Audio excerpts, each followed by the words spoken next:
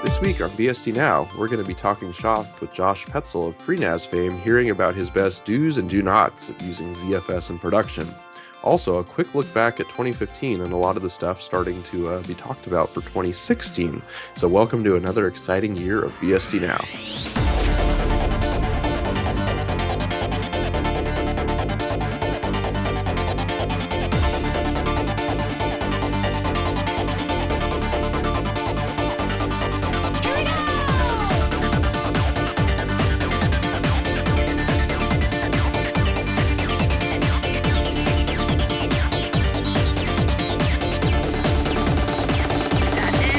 BSD Now, episode 123, ZFS in the Trenches, recorded January 6th, 2016.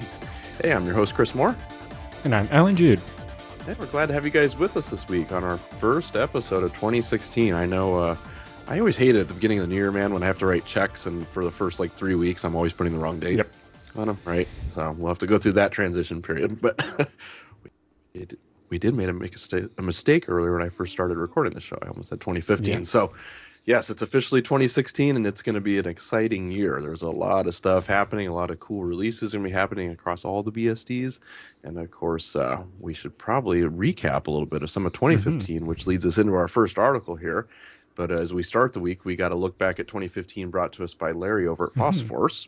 And he mentions a few things that stood out to him from the past year. But aside from an issue he mentioned where he's having trouble with tap to click on his touchpad, he wants to turn that off. He said his PCBSD experience for 2015 has been pretty good. So Larry, first of all, if you hear this or somebody knows Larry, ping him and tell him to jump on PCBSD on Freenode. I actually had the same problem with my PCBSD laptop and sent him the wiki page and bit that I used on Twitter to solve that problem. Basically, you set once you switch to the Synaptic driver, which is off by default for some reason. I have no idea why. Yeah, we should probably just turn that on, huh? Be done with it. I'm not sure if it makes a difference on anybody else's laptop, but it makes a big difference on mine. But then it has there's a sysctl that controls how close together two taps have to be considered a click or whatever, right? And I just set it to 0, so it's impossibly short. You can't possibly do it in 0 milliseconds. You can't do it. And so now tap to click doesn't work, and I am much, much happier because using it to move the mouse, and sometimes if I go like that really quick, it thinks that I'm trying to click on something, and I never, ever am. Which just causes I think I changed another one too, so that if my palm touches it, it doesn't think I'm doing something. Yeah, because otherwise it would think I was clicking in the middle of a block of text as I was typing, and then it would erase an entire block of text, and then I would be very upset. Weird stuff. I'm writing docs. The touchpad's position. Yes, right? and as it is, if I'm working on my laptop, it's because I'm traveling or something, so I'm cramped up like this or some other on an airplane. Uncomfortable position, and having your the mouse pad fighting with you, the trackpad fighting with you while you're trying to work in cramped confines is not fun. That's right. So, well, first of all, Larry, I hope you got that fixed. But if not, ping us. Let us know. Yes. Maybe we can get that taken care of. But he, interestingly enough, he mentions that this really isn't his first time running BSD. He said apparently back in the ye olden days, he got NetBSD up and running on a PowerBook G3 until an update brought that experience to an abrupt halt. Yes. So I don't know what happened there. I'm sure. He was trying to do that by his source upgrade or whatever and had fun with that. It blew up. But he gave a shout out to the FreeBSD Foundation as being a great go-to source for a wrap-up on all the previous year in FreeBSD land. And he also mentions the great 4.4 release of Dragonfly. So good job there, guys. And some of the variants that have started to pop up, like RetroBSD and LightBSD, which we'll discuss a little bit later in the show. Yeah, more news about those. They're making some news. We'll have to see if we can get some interviews with people working on that. We should. A couple of them, what the use a couple of them talked on IRC about it. It's basically, it turns out that that fork of RetroBSD is a fork of, BSD 2.11 from, long before anybody ever invented FreeBSD or NetBSD. The original BSD 2.11, because that's the one that still works on a PDP 11, which apparently people have. Well, hey, for embedded folks, you never know. Maybe. Well, yes. The interesting thing there is that hardware with 400 kilobytes of memory, and it's okay, whatever. I guess. But he left us a little tease for 2016 that he's been doing some work with some folks on Twitter to port over, I guess, Mopidi, I guess is how you pronounce that. But it's a Python-based extensible music server. So maybe we'll have something new lands in the ports tree here soon. That'd be cool. That would be exciting to see. I guess maybe like a Plex alternative is what it sounds like to me. For anyway. music, yeah. Yeah, I've not personally used it, but looks interesting. Hey, the more the merrier.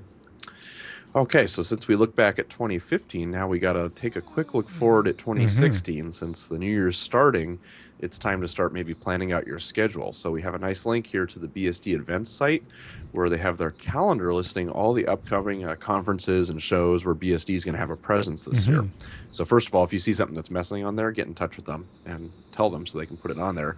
But there's a lot of items on the agenda, more than your usual suspects of like BSD Can and Asia BSD Con. There's a lot of other conferences out there that aren't necessarily BSD focused, but have BSD presence there, like Scale and FOSDEM. Yeah, Scale's going to have a bunch. There will also be, from the sounds of it, a bunch of people from Jupiter Broadcasting, the network this podcast is on, will be there. I think they'll have a live Linux action show and some other stuff, but it might be interesting if you're going to be out there to look up those people and talk with other people that are fans of the show and so on. For those that don't know, that's Los Angeles, by the way. I thought the dates for Scale and FOSDEM were a little closer together. Maybe not. Because when I was looking at it originally, it was like, well, I'd literally have to like leave one conference in order to get to the other one. Yeah. Traveling straight from one to another, really. Especially going it looks like they're just a week apart. But so Scale will be there, and then FOSDEM, I will be there. I know Baptiste will be there. Benedict from the doc team, Christos Provos, at least George Neville Neal, Ed Maz, at least 10 or 15 free BSD people, plus some other BSD people. And on the Sunday of FOSDEM, there's an entire room just dedicated to BSD for the entire day. See, that's cool. So, I mean, there's a lot of places you can go and actually get in touch with various BSD folks from different projects. It doesn't have to be one of the mainline BSD conferences. So, everything, we got Linux Fest Northwest if you're up in Washington State. That's Seattle, like Bellingham-ish area. Yeah, that's in April. Let's see, Linux Tog, OSDC. Oh, there's just all kinds of stuff. But one of the things that we wanted to mention too, OSCon in Portland, Oregon. Yes. I know it's another tech hotspot. So yes, that's a good one in too. February, there will be a FreeBSD presence at FAST, the File Systems and Storage Technology Conference, which is the last week of February. And then, like you said, Asia BSD Con. And then I think I'll be in Germany for a whole week to do that string of conferences there. Which sadly means I will miss Linux Fest Northwest by the sounds of it. Oh, interesting. I was going to try and make it out to that one this year. So was I. And then somebody scheduled, 3 conferences in a row in Germany. Right. Well, I see one problem here. BSD Can is the same time as South. Yes, it is. So I won't. So I will not be at Southeast Linux Fest this year because I plan on going to BSD Can, but we might have to send some other. Well, either our brother Ken or Josh. Yeah, and our producer JT will be at Self because that's his home conference, which is too bad. That means he can't come to BSD Can with us. But maybe we can get him to meet BSD when they announce that later in the year. Yeah, that'll be in the fall-ish, probably October, November. Yeah, it's usually after Euro, but it depends when Euro gets announced as well. But anyway, you want to check that out. A couple things we want to remind you about these conferences. So aside from just being a cool place where you can come talk to some of the BSD developers and hang out, if you're thinking about doing a BSD certification, maybe that's one of your 2016 resolutions, you can take the test usually at these shows. Yeah, I know FOSDEM will have it. Or Jim will be there. Because Benedict will be proctoring that. Almost all these conferences, even the ones that are fairly Linuxy, as long as one of the, as long as Drew or Jim or somebody else from the certification projects there, they have proctors, they can do it. And with Benedict doing it in Europe now, I know that there will be even more events with coverage. So you'll be able to do that. Also, if you want to submit for Asia BSD Con, you have until this Friday to get your paper in. And then BSD Can is January 18th. January 19th to get your submissions in for BSD Can. Both of those are definitely worth going to. Sure. We'll be at both, right? I will be at BSD Can and Asia for sure. Here. Got it. got to do those. Probably not Euro for me Right. this year, but Meet BSD, I'm pretty Mm-hmm. sure. Obviously, it's an Mm-hmm. IX one. And Texas Linux Fest, I think I'm going to try and make it down to that. Northwest uh, Linux Fest, Okay. probably. That's Yep. tentative. But and then sometimes Ohio Linux Mm-hmm. Fest, just depending on what time of year it is and if it conflicts with anything else.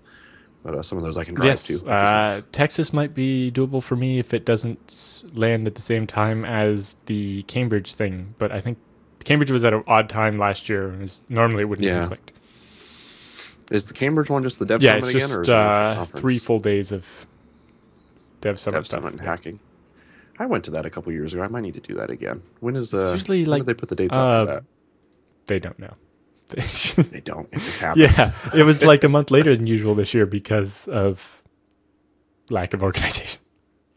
Yeah, no, I don't know. Personally, I find the Dev Summit's really Yes. fascinating. I get a lot of stuff done Hmm. there, so it might be good to do that one this year. We'll And see. Cambridge is a very unique experience compared to all the other places I've Hmm. been. Well, that is true. That is true. So again, folks, take a look at it. Hmm. I know you're planning out your schedule for the next year, so see if you can make it to a couple of Hmm. those. Especially if there's one close to you, you kind of don't have an Yep. excuse. You should come out and come by the booth. Usually, IX sends a bunch of folks out to run like a free BSD booth, and then you'll have some open BSD guys, especially at the European ones, I'd imagine, who Hmm. show up, and you can get some swag and talk with some of the developers face to face, which is Yeah, always fun. that's oftentimes a great way to get a problem solved. Is developer might be Hmm. aware that there's a certain bug, but they're not really aware that it affects many people. But even Yep, just one person talking to them in person about it over dinner or just in the hallway at the conference or whatever, and then they're like, I'm gonna fix that now. that's right. There's That's nothing right. more motivating. Every developer's short on time, but there's nothing more motivating than actually doing it for someone you See, know. I think I'm on the annoying side of that. I tend to come to these with a laptop and be like, "See, something doesn't work. Fix it, somebody, Yes. please, please." A little begging, but Hey, it hey, gets get stuff stuff done. done, and that's the important thing. That's right. So, Alan, so for this next story, tell us a little about this. I guess there was an article making the rounds talking about, I guess, some of the hidden costs of using ZFS for your home NAS. Yeah, So, so tell us your take on that, being one of the resident ZFS experts. So I'm not going to say the article's FUD or anything, but I know that a bunch of ButterFS people are trying to use it as FUD. Um, Hmm. but so this article recently came out and it's trying to dissuade people from using ZFS on their home NAS because of this perceived inflexibility. Specifically, if you set up your home NAS with 6 drives or whatever, when you want to add capacity to it, there are kind of limitations on the ways you can do that, and it could end up with you having to have more parity drives than you would want. Sure. But who's ever said that's too much parity? I want to risk losing my data, right? I know, right? So the article points out that, well, most experienced users with ZFS already know, but a lot of newcomers are not strictly aware, only vaguely aware, maybe, that expanding a ZFS pool is not always as straightforward as you think it might be, right? If you set up with a RAID Z with, 6 disks, so the capacity of Parity. the 2 of the drives is used up as parity, although it's not those 2 specific drives that are the parity is spread out across Sure. all the drives. But anyway, if you want to grow that, you can't actually redo a RAID Z to make it wider to fit more disks because the data would have to be redistributed, and that would be very complicated. So the other option is to add a whole second RAID Z VDEV, but ideally you want them to be about the same. They want to be the same number of disks so that they have the same IOPS and performance characteristics. So all of a sudden that means if you want to add space to your 6-drive ZFS pool, you have to add 6 more drives, which is can be relatively expensive, but also means do you have that many extra 6 more ports on your ports and motherboard and so on. So really the recommendation I have is, if that's something you plan to be able to do, is to just incrementally grow your storage machine. Maybe mirrors are better because then you can add drives 2 at a time. Although RAID Z VDEVs are not entirely inflexible, you can upgrade one in place by, if you had one that was made up of 6 1 terabyte drives a couple of years ago, you could then one at a time swap those out for 5 terabyte drives. And then once all the drives have been replaced, then all of a sudden your pool is 5 times bigger. But yeah, there's a couple of different options. So, if you have 6 disks and you did 3 mirrors of 2 disks each, you'd only have, say, if they're 2 terabyte disks, you'd have 6 terabytes of usable space instead of 8 that you would get with RAID Z2. It does mean that when you want to grow it, you can just add 2 more disks at a time. Sure. And, as over time, say your machine, the case that you have and the ports you have on your motherboard mean that 8 drives is your limit. But when you started, you could only afford 4 6 drives. So you did that with 2 sets of mirrors. Then over time, you add 2 more drives and 2 more drives. Chances are that every time you add new drives, those new drives are actually going to be slightly bigger. And because they're mirror sets, you would actually still get that usable extra space. Because as long as the mirror, you get the space of whichever of the 2 drives is smallest. And normally you want them to be the same size. So, if you had 4 2 terabyte drives, and then when you added 2 more drives, you added 3 terabyte drives, and the next time you added 5 terabyte drives, you have all the space, and now you're out of physical room. But what you could do is one at a time replace 2 of the 2 drives in one mirror of your smallest drives. So taking out a bunch of the 1 terabyte drives and putting in 5 terabytes, and now you got that extra space, and just keep doing that. And basically, as you rotate around and around, your drives just keep getting bigger, and you get the extra space. In the end, maybe it costs a little bit more, but it gives you that more flexibility. But I think the important things that the article didn't really cover are the disadvantages to doing what they wanted to do. Right? So they're basically saying there's a ZFS tax when you expand the pool of being forced to have more parity. Right, if you do the 2 different VDEVs. But if you don't, if you had 12 drives and only RAID Z2, compared to having 2 separate RAID Zs of 6 drives each, so the same total number of drives, you're going to get twice the IOPS performance out of having the 2 separate VDEVs. Sure. Also, the resilver time for replacing any one drive is going to be a lot faster because you're only going to have to resilver the smaller fraction of data. And so that makes a big difference, especially, if the resilver time is already approaching a couple of days, then the chance of losing a second disk is higher. And if you're using RAID Z1, then a second disk means you're over. All your data is gone. And that's why most people would use RAID Z2 or 3 instead of that. So there's quite a bit of an advantage to using the smaller sets of disks rather than larger. So there's the IOPS time, the resilver time difference, but also just performance in general. If you did it with mirrors, it would be even faster because you get that many more separate VDEVs. And mirrors also just in general give you better read speeds because you can read all the data's on both drives, so you can read from both of them at once and get even higher speed. So if you want the flexibility, then mirrors are actually better. Even though they're maybe slightly more expensive, the ability to, only have to buy 2 drives at a time instead of 6 can actually be better. That's a good deal. Yeah. But the big thing is, if your other option is to use MD-ADM or ButterFS, you have to then weigh the risk of all your files going away. Right. There've been bugs in MD-ADM where it's lost all your data. ButterFS has lost lots of people's data. ZFS hasn't. That's right. That's why they store things like, the Star Wars movie on it and stuff. Exactly. So, yeah. Important so, things. Yes, there's this little bit of a cost to ZFS, although it's not hidden. It's right there in all the documentation. It's just a trade-off, whether you want to do more flexibility and more speed, or if you really need the storage efficiency. In general, you don't want to have your RAID Z stripes be wider than 8 or 9 disks, maybe 12 at the very max. Because of resilver times, but also IOPS and so on. If you have 12 disks, it's like, well, I could do it all as one big thing with like RAID Z3, or I could do it 2 smaller ones, RAID Z2, RAID Z2s, and then I lose 1 more drive to parity, but I get twice the IOPS out of it, and I have just more resiliency. And if I decide I need to expand the pool, I only have to buy 6 more disks instead of 12 more disks. Sure. And so on. But basically, mirrors are always the answer, except for when you can't afford them. Okay. Well, thanks, Alan.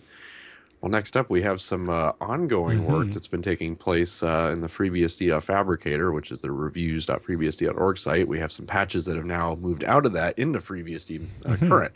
but specifically one of the patches that's been in there for a while has been the support for boot environments in the BSD menus.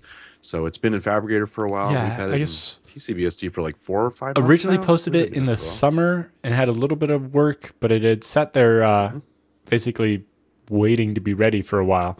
But Yeah. then Thomas Soom over at Illumos wanted to replace Grub in their boot process. And so he ported the FreeBSD bootloader to Illumos. And in doing so, That's great. I mentioned to him, hey, check out my boot environment thing. And he grabbed that and did it the Illumos way, which is actually back to having a config file instead of actually reading the pool like mine does. Oh, really? Because that's how their beadmin tool works. Okay. Because that's how they did it with Grub, right? So, Sure. so in that, he found a couple of bugs in my code and contributed them back. And basically, with his help and with more Forth code from Devin Teskey, but Tumas also did a huge amount of Forth, including actually parsing the entire beadmin config file on Illumos in Forth, which just melted my brain. You know, the approach we took in FreeBSD was specifically to avoid trying to do anything in Forth other than draw a menu. There's some pain involved there. That's right. Anyway, so I committed that on New Year's Eve, actually, and that should end up in FreeBSD 10.3 and 11. When you're merging it back. Hopefully in the next couple of days. Okay. Although some people pointed out there might be a bug with the way it works on serial consoles. And if you try to use the boot environment menu when you have ZFS, but don't actually have boot environment configured, it can look a little weird. So I'm going to try to add a couple things to that for it. But cool. The problem that it faced was it doesn't work with UEFI yet. Although currently our UEFI doesn't boot ZFS yet. But well, kind of, sort of. There's patches floating around, which we're about to get to. But okay. in some even further cross-project collaboration with Illumos, Thomas Sooms is like, well, we need UEFI on Illumos as well. And since I just ported over your nice loader with menu and everything, how would I teach your UEFI code how to draw a menu? And so there's actually... no, this is done in the C part. Really? It's in the C part. Okay. The Forth expects the C to be able to do serial drawing, and so it adds both. Anyway, so Tumas actually wrote the code to add terminal emulation to our EFI code. So now, committed as of 3 hours ago, FreeBSD's UEFI loader can actually draw the BSD menu. So now, the ZFS boot environment stuff, I need to do like one or two little things to hook it up, but we'll be able to draw the ZFS boot menu. So I won't have to do the trick where you can only activate it from a running system anymore. I can just pick it at the menu. Nice. And then separately, I think it was Eric. I forget his name now. Where's my link here? Grab the link. Started the project originally to add ZFS to the EFI loader so that you could boot ZFS. But Steve Hartland has continued that work and got it working. And so his patch here is just pending a couple reviews to be able to be committed. And then we'll have our EFI loader will be able to draw a BSD menu, have the ZFS boot environment menu, and boot ZFS. That's perfect. So these things, actually, I don't think any of the people that were working on originally knew that the other people were working on the other bit of it, but it just happened to all come together just in time so that 10.3 should have everything. That's going to be great. I'm going to have to scramble a little bit to see if I can get Gelly to work in EFI.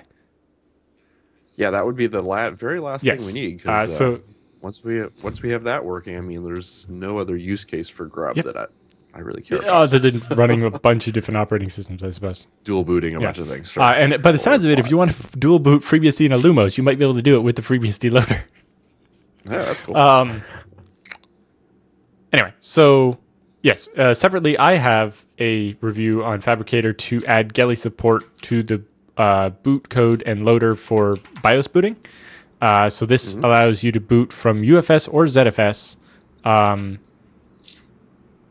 with the regular BIOS boot menu, even if they're encrypted with no unencrypted partition. You just have your regular FreeBSD type boot, and in that little, 128K bootloader, it actually has enough Geli to be able to decrypt the partition to load the loader, which then the loader was expanded slightly to have Geli support to be able to load the kernel, and then you can boot regularly. And it also takes advantage of the work you, Colin, and Devin did previously, so that you only have to enter the password once rather than you had. When during my test setup, I purposely did it with a mirror, and originally you had to enter the password 6 times for the 2 disks. Once for the boot code, once for the loader, and once for the kernel. Each times 2 disks. Now it's just 1 time. If you have different passwords for each disk, it will be slightly annoying, actually, but Well, hey, that's up to you. If you set it up that way, then you expect to type them in. But it purposely will not run you out of your number of attempts because of that. That's cool. But so hopefully all that can happen, and I will also scramble to see if I can't get the Geli stuff done for UEFI before 10.3.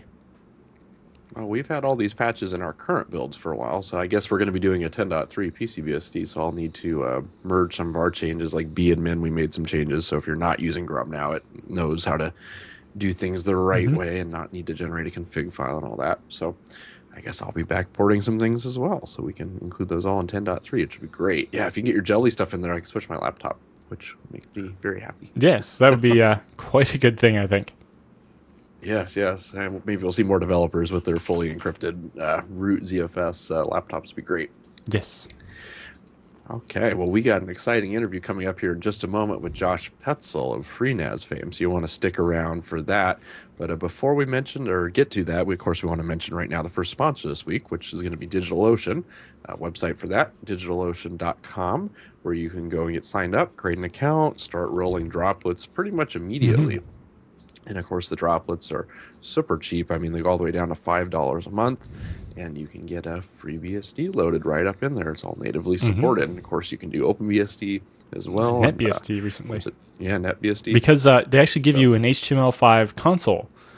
So even on a device you don't need Flash or Java or anything, and you go into their control vent and you can actually get to, a serial console on your virtual machine. And so you can basically trick it into running whatever OS you want. And you can also rent the virtual machines by the hour, in which case the cheapest one is 0.7 cents per hour. Wow. Well, if you want to make that last a long time, I mean, they're giving out a $10 credit right now. So if you type in the coupon code FreeBSD Now, it'll give you a $10 credit towards your account, and you can use it for running a VM straight for a couple months. Or like Alan mentioned, if you're doing it hourly, that may last you a while. So definitely an easy way to play with some different BSDs up in the cloud. And, of course, they have data centers all over the world, so you can try and pick something closer to you. Yeah, they have San Francisco, New York, Toronto, UK, Netherlands, Germany, and Singapore. Okay, great. So, yeah, go to digitalocean.com and get signed up today. And if you talk to them, let them know that you heard about it here on BSD Now. Okay, we're joined now by Josh Petzel. First of all, you've been on the show before, but thank you so much for coming back. Sure thing. Nice to be on again. So I guess your title now at IX, titles tend to change there, and who knows what it is every week. But I guess at the moment it's storage architect. So we're glad to talk to the architect today, and we got lots of stuff to talk about related to storage and ZFS. I try not to use my Matrix voice. Right. Well, it's too bad. If we didn't get you a few weeks ago, we could have had the Santa hat and beard back, maybe. I dug it up out of storage. I was almost going to wear it today, and then I was like, nah. Yeah, just a couple weeks too late. Oh, well. Yes. All right, so you got the next one, Alan? So we've heard that you've moved away from the Bay Area, and you're now in a new location. How's it treating you? It's not too bad. This is home. So my wife grew up in very northern Wisconsin up on Lake Superior. And I grew up in the Twin Cities area of Minnesota. So we're halfway in between those. We're in a pretty remote location, northern Wisconsin. But this is really our people. So we fit in pretty good here. That's cool. Yeah. Well, Alan was pointing out to me, you're actually farther north than he is. I had to look at a map and go, no way, I guess he is. Yeah, how's that? Yeah, it's one of my favorite things to do about living here is troll the Canadians about how I'm going south to BSD Can this year and stuff. Like, no, we're in Canada. You're in the U.S. It's like, yeah, nah. I'm in one of those parts of the U.S. that's north of some of the parts in Canada. So I live in the good part of Canada. That's further south. Yeah. Right. So how's the internet connectivity up there? How's that work? Well, I have far better internet here at my house than I had living in Silicon Valley. Oh, So it turns out that the internet infrastructure here is relatively new, and there's only one way to bring internet to people who live widely scattered over large areas, and that's via fiber. So you'll be happy to know that I have a shiny fiber connection running right to the house. Oh, I hate you. More than Both of happy you. to set that up as fast as you want. They're like, how much do you want to pay for it? You want a giggy fiber connection? No problem. I live quite modestly with a 10 megabit connection. So it's pretty slow by modern standards, but it's also like $7 a month or some crazy thing like that too. So, well, really, twist the knot. it's all about the reliability, right? Yeah, so far as I know, there hasn't been an outage. So I've been living here since July, and as far as I know, it's never been down. But You guys are killing me, both of you with fiber on your house. That's it. I'm moving up to where you live, Josh. I mean, gosh, hook me up. All right, well, let's get into the meat of this here. So I know you've done a lot of support and stuff with ZFS over the years. So tell us what's the most interesting ZFS bug you've maybe come across so far. well, I was thinking about that. The most interesting bug that I've ever come across is we moved from ZFS version 28 to feature flag stuff at the same time that we moved from Samba 3 to Samba 4. And Samba 4 has native support for ACLs, and Samba 3 sort of faked it and used Unix permissions behind the scenes. And it turned out that if you did not upgrade your Z-pool and use the feature flag 5000 kernel modules with Samba 4.1 with a pool created on version 28, you could corrupt your pool. Really? And blow away the space map and end up with kernel panics when you tried to import the pool read-write. And so we, you had to import the pool read-only and copy the data off and then scrag it and rebuild it, because of course there's no tools for dealing with a ZFS pool with a bad space map. So that's probably the most interesting bug. How long did it take you guys to figure that out? Yeah, a little while. Right. The best part about that bug is send and receive snapshot replication would happily send the corruption over to the remote system as well. So we actually lost some primary pools and some backup pools to that, where the primary pool would go corrupted, and then, the backup pool is corrupted as well. Yeah, that was a little less than pleasant. So, But Man. that's probably the most interesting one. but the pool wouldn't import, but the data was still there. Yeah, you could import it read only, because then you don't care about the space map. And so that's what we ended up doing. In fact, it ended up we ended up doing a Memorial Day recovery run down to LA, where I loaded my truck up with pallets of 4 terabyte hard drives and shelves, and ended up driving them down from Silicon Valley to LA, and over the long weekend recovered a system that had that problem. So, oh man. I guess you don't have to do too many of those up in Wisconsin now. No.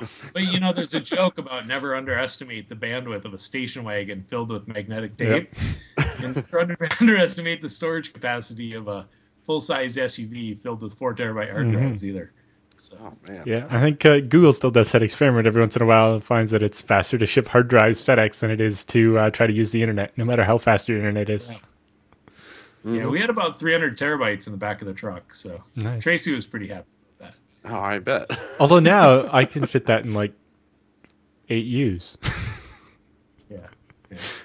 Yeah. So how difficult is it to actually support ZFS in production, especially compared to other file systems?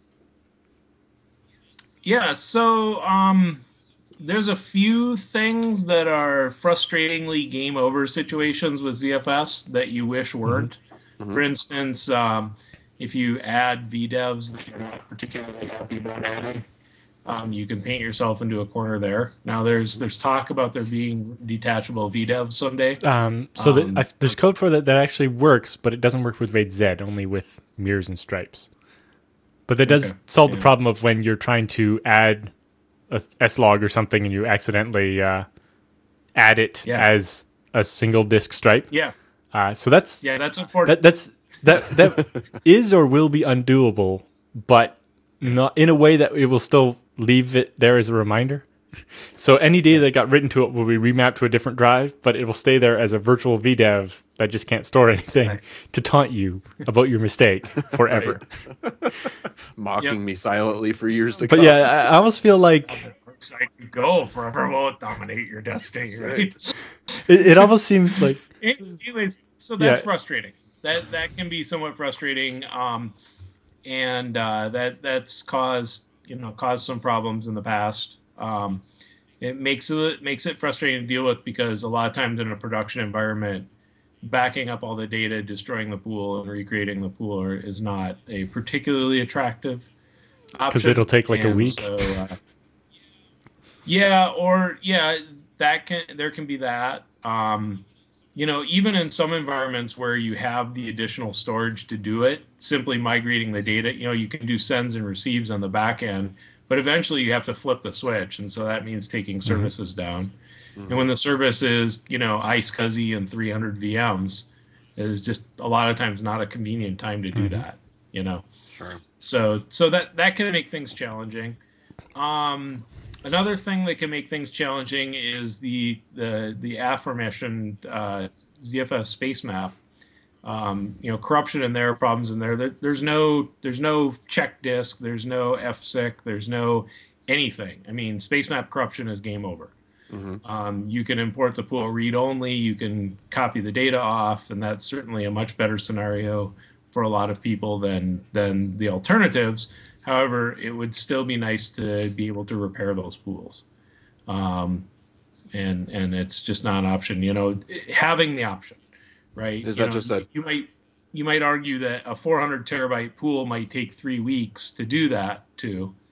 But at least having the option to do it is better than having no alternative. Yeah, because is there a technical reason why that doesn't exist, or is just nobody's written the tool to do it yet? I think it's nobody's written the tool simply because it doesn't scale very well, and so you very quickly run into these it takes 3 weeks, kind of a thing to do. So and people go, well, nobody would want to do that. In ZDB, there's and they're probably in ZDB there's one that can scan the space map and try to find lost space, but not actually fix it.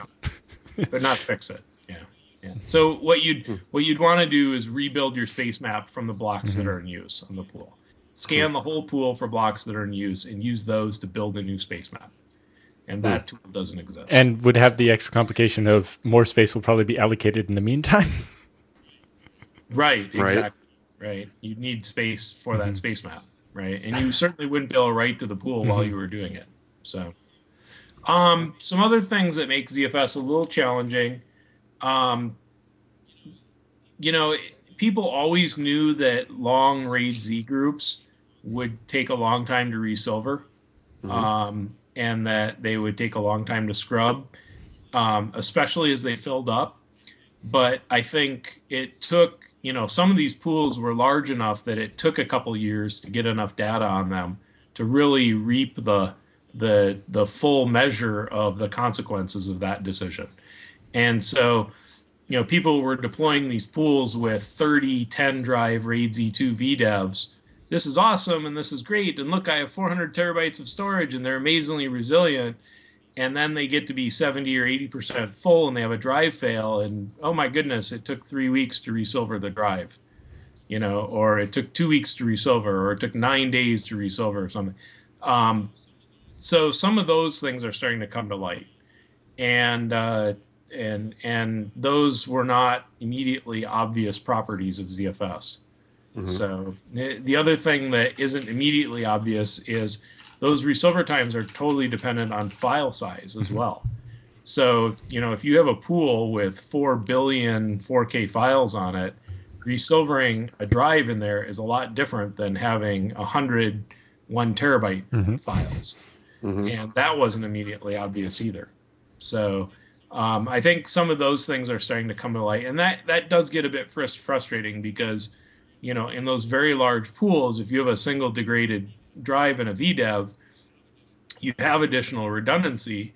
However, it's not the sort of thing that you want a 3-year-old array cranking away at maximum I/O for 9 days. It just doesn't make anybody feel good. Right. And the consequence is, 400 terabytes might just go away here if this goes sideways. So that makes things a little challenging. Certainly the benefits of the RAID Z resilver when the array is empty is really cool. You can do a drive replacement in seconds on an empty array, minutes on a lightly used array, but as they get full, the tables quickly turn to favor the hardware RAID controllers. Yeah, so I know specifically because of that, in the case of mirrors, there's actually talk of an optional sequential resilver instead of actually walking the metadata and doing the smart resilver, because once it's more than about half full, it actually takes longer to do it the smart way. But again, I don't know that that's possible with RAID Z because you don't actually know where the blocks start and end without crawling through the data. Right. And then, but yeah, it seems like maybe the ZFS add command should require you to use like the force flag if you want to add a single striped VDEV to a pool that has any VDEVs that aren't all stripes, just to maybe prevent some of that foot shooting. Yep. Yeah. The ZFS add command definitely warns if redundancy levels are different these days. So there is some warning for that, and it has that -n flag so that you can always see what you're doing. So it so just that requires helps. people Of course, to know to do that, and no one remembers until they've shot their own foot off once. And the other problem with FreeBSD is your tendency is to want to use virtualized device names, and so to avoid device name hopping around and making you sad.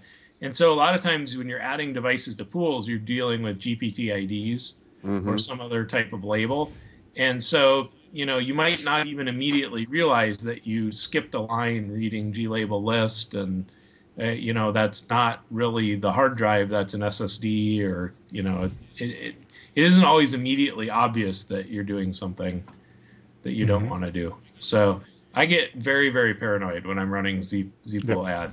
I use the M flag about 3 times, and am I sure I want to do this? Am I absolutely sure? Am I really, really sure? And of course, FreeNAS and TrueNAS, we've wrapped all that stuff in a GUI, and it's ostensibly user doable, and you always kind of like, hey, we're going to be expanding our pool this weekend. It's like, can we help with that, please? Because that is something you really don't. Well, it's going to be Saturday night. It's like, yeah, I would much rather hop on a call with you on Saturday night than have you do this wrong? Deal with the ramifications of sideways. Yeah. The desperate Sunday morning. Oh my gosh, what did I do? Yeah. So it makes me, expanding storage, it's always sort of a miracle to me when you expand storage and it doesn't, it's always my nightmare, that you go to expand storage and all of a sudden everything vanishes. Sure. And you're like, what just happened here? Fortunately, I've never seen that happen with ZFS, and I'm fairly confident, but, when you're dealing with large amounts of data, it's, use 500, 700 terabyte, 1 petabyte pools, and it's just, it'd really be inconvenient if they went away. Yeah. So we have a backup, but it would take a month to restore. Yeah, I mean, a lot of that stuff is nobody would be very happy about that. So, So over the last couple of years, we've been talking a lot, of course, about IX, who's a sponsor here, but they've built some pretty darn wild systems that we've shown pictures of and kind of make all the watchers and listeners drool over. So, do you have a favorite out of any of the crazy stuff that got built down there? We've got some pretty big systems. Some of them bigger than others. There is some 8 8 shelf units out there with 4 terabyte drives in them. And those would be the old shelves, so they're 45 drives per shelf. Oh wow. A lot of those units were not necessarily optimized for size, but were optimized for spindles for running VMware. Hmm. So they aren't even as large as they could be because mostly they're running VMs and things like that aren't necessarily space intensive but are IOPS intensive. Um, our standard hardware platform is a dual E5 2600 of some sort, Hmm. and going up to 512 gigs of RAM. So I think some of the stuff, when you start to think about a dual E5 system with 512 gigs of RAM as being mundane, then you know you're broken by hardware, right? Right. So, yeah, I mean, we have some stuff in the labs that is a lot more fun than that. And at one point, we built a system with a ridiculous number of disks, and we had 4 terabyte drives in it, and it ended up being shy of a petabyte of storage, so we called it the Terafiler, Hmm. and that was pretty cool. And then we upgraded the drives to 6 terabytes, and we shied away from the obvious name change, and people marketing, I guess, thought that wouldn't go over well. So, um, and then on the systems that aren't as big but yet still impressive, we have some all SSD Mm. rigs running Hmm. ZFS, and ZFS isn't necessarily optimized for SSDs. Its write path is pretty expensive, Hmm. and so the performance of ZFS, in an all-out performance war, is never going to match things that do less work. If you look at XFS or EXT4 or anything like that, they just don't do as much work writing, and they're always going to have a performance advantage. But there still are people who want the benefits of ZFS and the performance of SSDs behind it. Hmm. And so we have several all SSD rigs that we've built. They have 20 or 30 SSDs in them, and they can get fairly crushing performance as well, even though in terms of size, they're not typically very large. You're saying, well, this is 10 terabytes or 12 terabytes. Price wise, it's interesting. I was just talking to Warner Losh yesterday about the fact that the Fusion IO Octal cost more than my first house. And that was a big, all flash storage subsystem in its day. And nowadays, we routinely build things that are twice as fast as an Octal. And while they certainly, aren't cheap, they sometimes aren't as expensive as my car. So, Hmm. Hmm. That's Dang. I think you're saying every couple of years we add a zero to the performance and take a zero off the price. yeah, isn't that the truth? Right.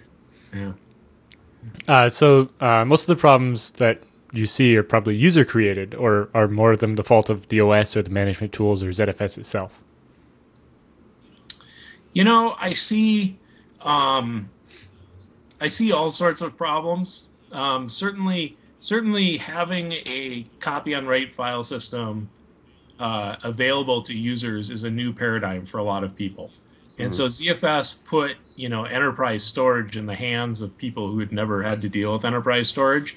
And so you certainly see a lot of problems caused, by the fact that, hey, you have snapshots in existence, which means you really can't delete things. And people just, that's a paradigm that people don't Hmm. understand. So a lot of full pools, a lot of, hey, I just deleted 4 terabytes and nothing happened. And I ended up with less space than I had before because of the Yeah, free Yeah. right. list. Yeah.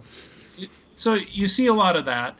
You see also a lot of non-intuitive problems that were caused by ZFS itself, and certainly ZFS has, taken a lot of those problems to heart and improved itself, or the developers have improved ZFS. So, for instance, before ZFS had asynchronous delete, Oh yeah, a common Hmm. paradigm was, well, I put 3 billion files on my NFS server, and now I deleted the data set and everything went out to lunch, for a you know? Yep. week. So the system went unresponsive, so I then decided to reboot it. And now it's just stuck, well, with all the lights blinking and it's not fully booted up, you know? And you had to wait for the delete to happen before it would import the pool, Yeah. right? Hmm. And so we did a lot of, finding the TXG group before the delete and rolling back the pool to that, and then saying, yeah, you probably can't ever delete that. So having things like asynchronous delete, really improved the world for ZFS. So I would say that they've been addressing the problems. Adding VDEVs that are the wrong redundancy level. That certainly is a ZFS problem as far as I'm concerned. That ZFS causes. That one I think is sometimes even just confusion between the difference of ZFS add and ZFS attach sound similar, and they do very different things. Yes. Yes, that can happen. Or just forgetting to add the word log, Mm-hmm. Doing zpool add and you forget to type log and all of a sudden you have another VDEV. Yeah, I saw someone, that happened to someone this week, and I'm like, well, and they're like, but we were planning to add another mirror to our set. I'm like, okay, so what you do is add the other drive to that and then swap out the SSD and then now you have the new mirror and then you can add the log properly. So you maybe just saved yourself from shooting yourself in the foot. Yeah, so I think like most things, users are the source of most of the problems, but ZFS certainly, ZFS has been around for a decade now. Mm-hmm. Well, it's been around. If you talk to the ZFS developers, of course, it's been around longer. It's been open source for a decade. It's been around in the hands of people for a decade, and it's still a young, immature file system. I don't think we found all of the bugs in ZFS that might not necessarily be a bug. Hey, it's behaving as designed. It takes 3 weeks to resilver, but it's sort of, that's not really very enterprise usable. I think we probably haven't found all those edge cases, but as we found some, I would say async delete was a huge one. That caused a lot of very real problems not having that. Mm-hmm. And certainly since that's hit, it solved a lot of problems. Bookmark support was another big one that sort of shored up a glaring hole in ZFS. When you're using snapshots for replication, if you accidentally, if your retention time is shorter than the time it takes you to replicate them, you can have all sorts of problems. And have to start over. You're deleting snapshots that you actually need, and bookmarks sort of solve that problem, by letting you delete things that haven't been replicated yet and still be able to not break your replication. Yeah, that one bit us with the PCBSD package CDN system, as if one machine got too far behind and missed the window of when enough snapshots existed, it basically had to start replication from scratch and resend 500 gigabytes over the internet. Yeah, that can be very challenging. Fun. Yeah. Cool. Well, so one thing that happened a few months back, we read the article on IX Systems site where you did the blog post talking about being careful using ZFS in a VM, and there was some big scary language in there. And we had a whole bunch of comments and emails, and we still occasionally get those, Alan, where people are like, what is that? What did that mean? So can you elaborate a little bit exactly on what that blog was talking about and what to do or not to do, I guess, when running ZFS in a VM? Sure. So the first thing to point out is VMware is the single most popular platform for running FreeNAS there is. Mm-hmm. FreeNAS systems phone home and tell us what they're running on, and VMware is the most popular standalone platform by like heads and shoulders. So lots of people virtualize FreeNAS, and of course FreeNAS is ZFS under the hood. So that's the only file system they're running. So the thing about virtualizing ZFS is you're abstracting the disks away from ZFS, which means it's no different than running it against a SAN LUN or running it against a RAID controller. ZFS no longer has direct control of the hardware. Mm-hmm. And so you just need to ensure that the things that are being done to those devices is not something that ZFS will get upset about. So for instance, if you're virtualizing ZFS and the backend LUNs have a RAID controller, you need to turn the write cache off on the RAID controller. You need to make sure that any scrubs that are being done by the RAID controller itself are not overlapping with scrubs being done by ZFS. So you have to take some additional steps, and the consequences of not taking those additional steps are they can stomp on each other and cause pool corruption. Mm-hmm. So, and I've seen pool corruption in the form of the pool won't import anymore, or it'll corrupt the space map, and you can't import read-write anymore. So we've always recommended that, virtualizing ZFS is okay, as is running it on a RAID controller, as is running it on SAN. Lots of people do that. For instance, Delphix, that's what they Yeah. do. There's ZFS on top of a SAN, right? It's clearly safe to do. However, it involves making sure that you've turned off the write cache on the RAID controller for those LUNs, or that you've disabled the parity check jobs on the RAID controller, or that you make sure they're scheduled at a different time than the ZFS scrubs. And so if you do those things, then virtualizing ZFS is perfectly safe. Running a system that has ZFS in a VM, pretty safe. In fact, we do it all the time. The vast majority of FreeNAS and TrueNAS development is done in VMs.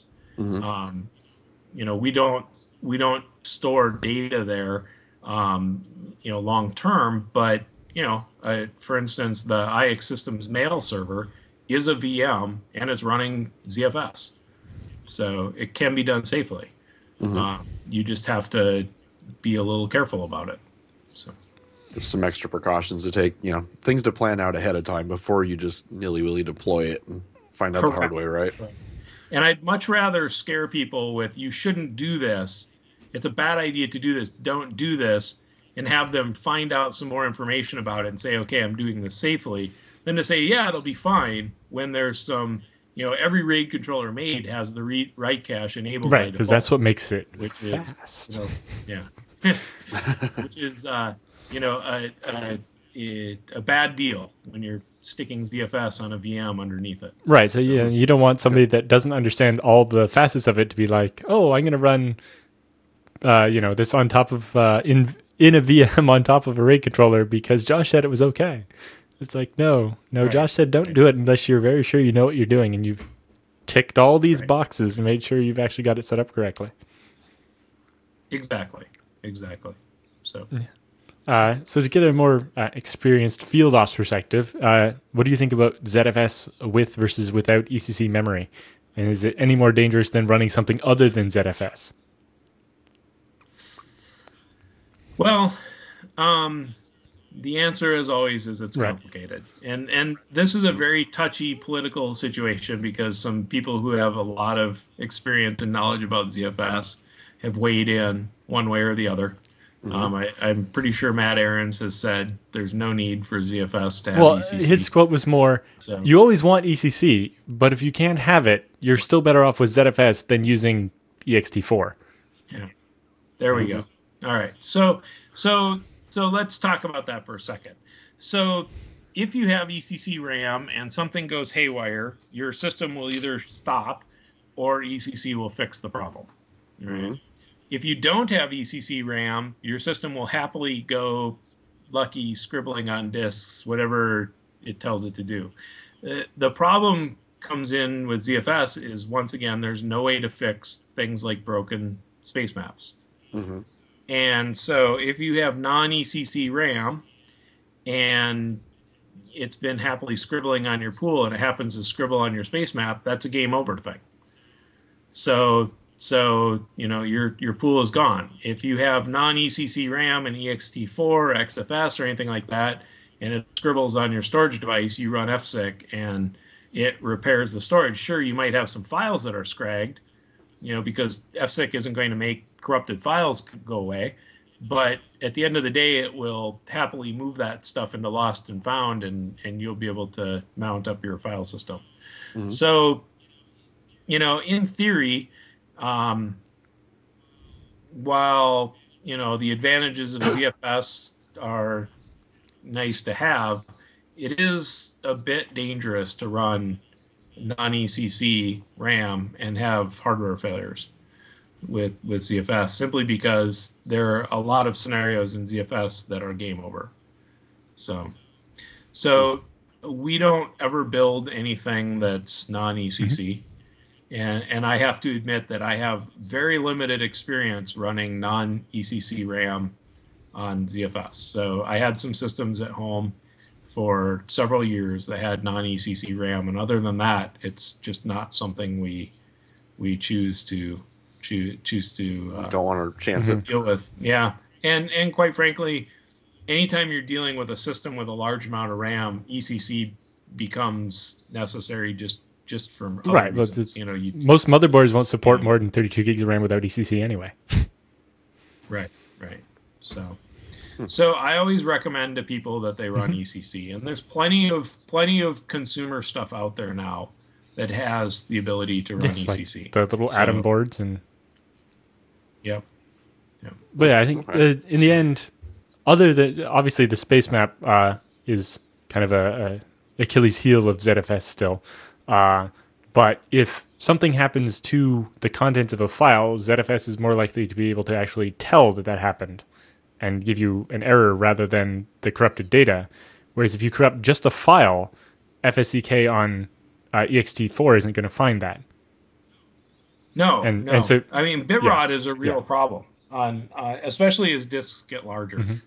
So you can easily, for under $1,000 these days, be sitting on 24 or 30 terabytes of storage.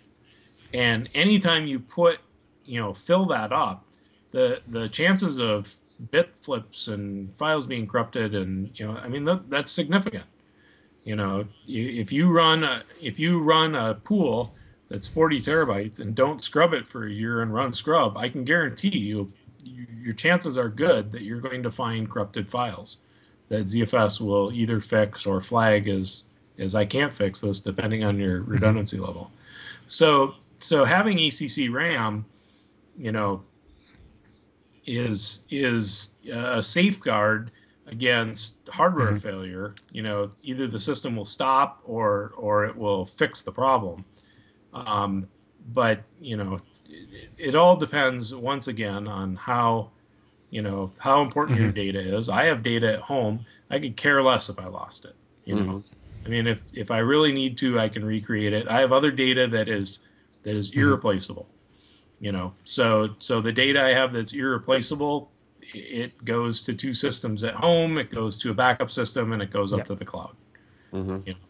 And certainly my systems at home have ECC RAM, but it wouldn't be a huge loss if I lost the pool on one of them. Right, but in the end, the whole reason you're using ZFS is to protect you against hardware failures on the disks. So why wouldn't you also protect yourself from hardware failures in the RAM?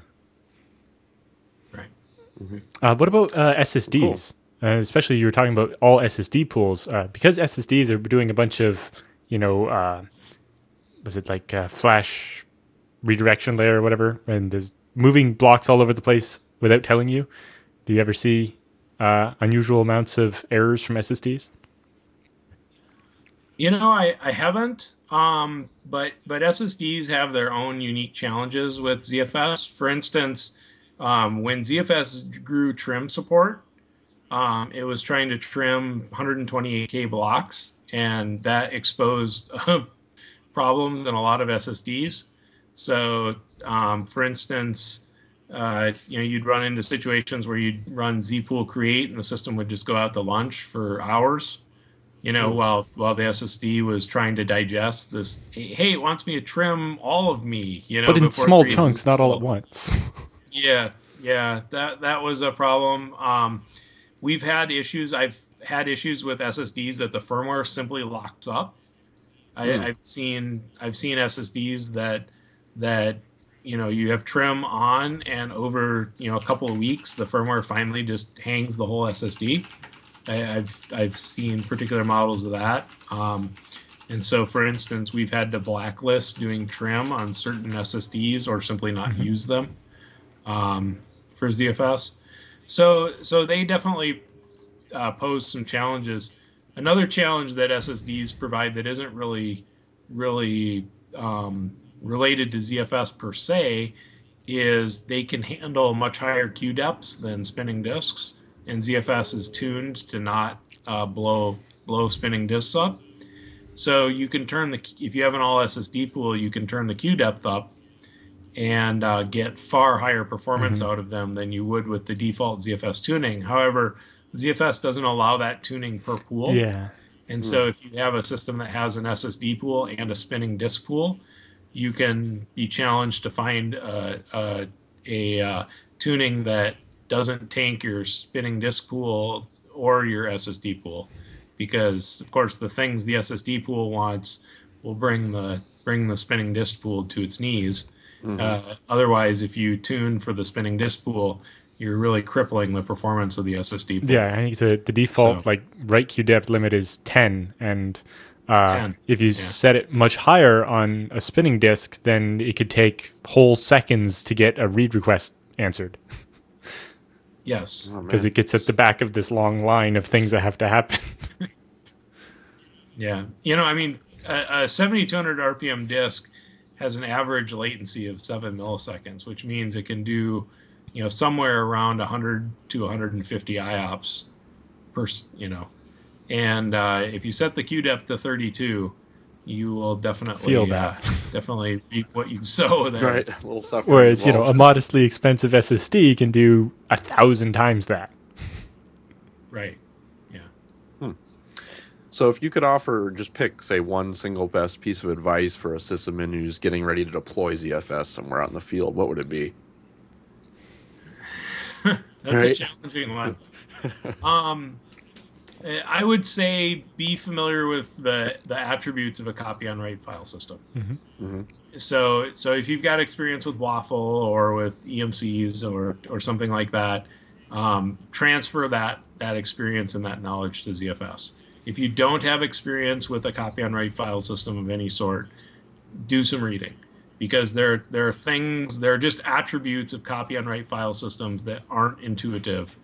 And since ZFS is so different from log file systems or from journal-based file systems that we're all familiar with, you can run into some really non-intuitive behavior. So. Okay. So if you could see any one feature of ZFS be implemented, what would it be? Oh, that's easy. So I would really like to see whole pool replication between two pools. Block level, real time, whole pool replication. So like continuous replication? So, yeah. Yes. Not snapshot based, not async at all, but just you send this TXG group to this pool, you send it to that pool. And the ability to keep two pools in sync on an IO by IO or TXG by TXG basis. So. And that's kind of cool. Is anybody working on that as far as you know? I know somebody that would like to do it if they could convince their employer to pay them to do it. Yeah. I've done some precursory exploration, and I've always, I think it'd be a really cool feature to have, and certainly there are business cases for it, and working for a storage-based ZFS company, tried to poke and prod in the appropriate direction. As far as I know, nobody is actually actively working on this project at all. However, it has been discussed to some degree, and some how would we implement this types of things have been kicked around. What technologies could this apply to? Is there anything that's relevant? That sort of investigation has been done. So I somehow feel that perhaps that could see the light of day. Would I work on it myself? I always like to joke that I'm the most dangerous type of C programmer. The most dangerous type of C programmer is the one that can get their programs to compile. And that's right. So the ability, the barrier to entry to programming C is pretty high, because if you can't even get the thing to compile, then at least you're safe. I'm unfortunately slightly more skilled than that. However, I'm not much more skilled than that. So I always joke that when I'm committing C code to anything, which I do from time to time, you look out. Right. So probably it's not something I would work on myself in terms of writing the C code, but definitely developing the feature and helping to test it and coming up with use cases, and okay, that's not quite right. I would love to be involved with. So we'll see. Well, there you go. If anybody's working on this or interested, you need to get in touch with Josh. Yes, I will really cool make a connection between two people for that. Cool. So you have any interesting war story? I guess the most difficult recovery, or anything you could think of that would be interesting to the audience here? There's been a lot of things that I've done over the past several years. I think a lot of the really interesting problems were the culmination of a long period of research. For instance, when ZFS first debuted, it had very unpredictable write times, write latencies, and that made it challenging to use for block storage. And having that come together such that ZFS was an effective block storage, low latency type of deal or predictable latency, there was a lot of time involved in that, and a lot of things had to happen. A lot of work was done, um, and that certainly didn't happen overnight. That was the culmination of a year's worth of effort. We've also done some pool recoveries where the aforementioned load a bunch of drives in the truck and take them down to LA.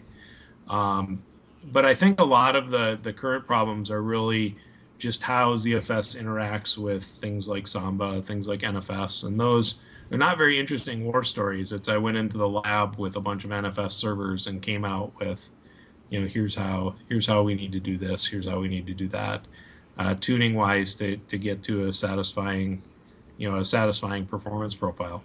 So one of the challenging things with running ZFS on big NFS servers is, big, high, busy NFS servers on 10 gig E require quite a bit of memory for NFS and for just the kernel for doing 10 gig networking. And ZFS, of course, is always memory hungry. And so finding the right balance between enough memory to not hobble your 10 gig performance versus not taking so much memory away from ZFS that you hobble its performance, and finding the right balance has been fairly satisfying, and hopefully we'll get some better auto tuning so that it doesn't require a maestro to turn all the dials and find the right thing. But some of those scenarios have been fairly satisfying. But free RAM is wasted RAM, but any contention will just kill all your performance. Yeah, and of course, ZFS contention for RAM typically means kernel panic, right? So, if the ARC can't get an allocation it thinks that it deserves, it deadlocks the system, or live locks, or kernel panics, or all sorts of bad, nasty, horrible behaviors. So, you tend to want to be very conservative, and then you start to say, okay, I've got a system with 128 gigs of RAM. I'm being really conservative with the ARC, and I've set it to 70 gigs. Now I can turn up NFS memory arbitrarily high as I want, because certainly networking and NFS aren't going to need 30 gigs of RAM. And so then you turn it all up, and then you go, okay, we found the optimal value here. Now we need to increase your ARC size. Well, we'll have to reboot the system. Well, we'll find a window for that in March, because you can't dynamically increase ARC. Or you go the other way and you say, well, we don't want to have to reboot the system, so we're going to just set the ARC to 116 gigs. And then you're constantly in fear, okay, is this the NFS memory change I make that tips the system over and causes it to deadlock? So some of that stuff is a little bit challenging, finding the optimal values. And of course, networking memory requirements, NFS memory requirements, those are all so workload dependent that you can't come across any sort of useful defaults. We have customers that we've had to turn the file handle allocation off, right? Because otherwise, 30,000 people try and open 80,000 files, and suddenly NFS wants 900 gigs of memory. And, so we've just had to disable it, in order to provide them with a usable system.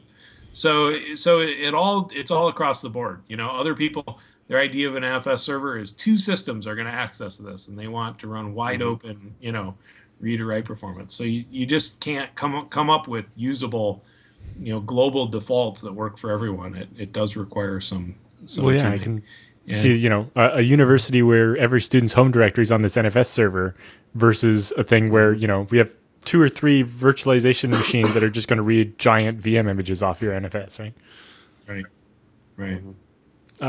Do you think it would be possible to someday have the ARC limit be runtime tunable? Yeah, in fact, I've talked about that quite a bit, and I think we understand how that would work. It would essentially be setting a high water mark instead of, you can't forcibly evict Hmm. memory out of ARC, but you could lower the high water such that as things fell off the ARC, it wouldn't allocate new things. So Hmm. you could do that fairly easily. And then increasing it, of course, would be pretty Right. straightforward as well. Oh, So, that'd be so a neat hopefully thing. that will see the light of day someday too. Yeah, the one I was having this morning actually, and yesterday morning, was the daily find that goes through the system and tries to find the set UID binaries or whatever.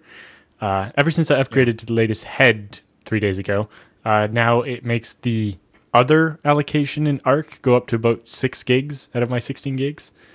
So my ARC Right. limit is set to 6 gigs out of 16, and so it's got 6 gigs of MFU and MRU, but then also 6 gigs of other, and then Yeah. there's no RAM left for anything else.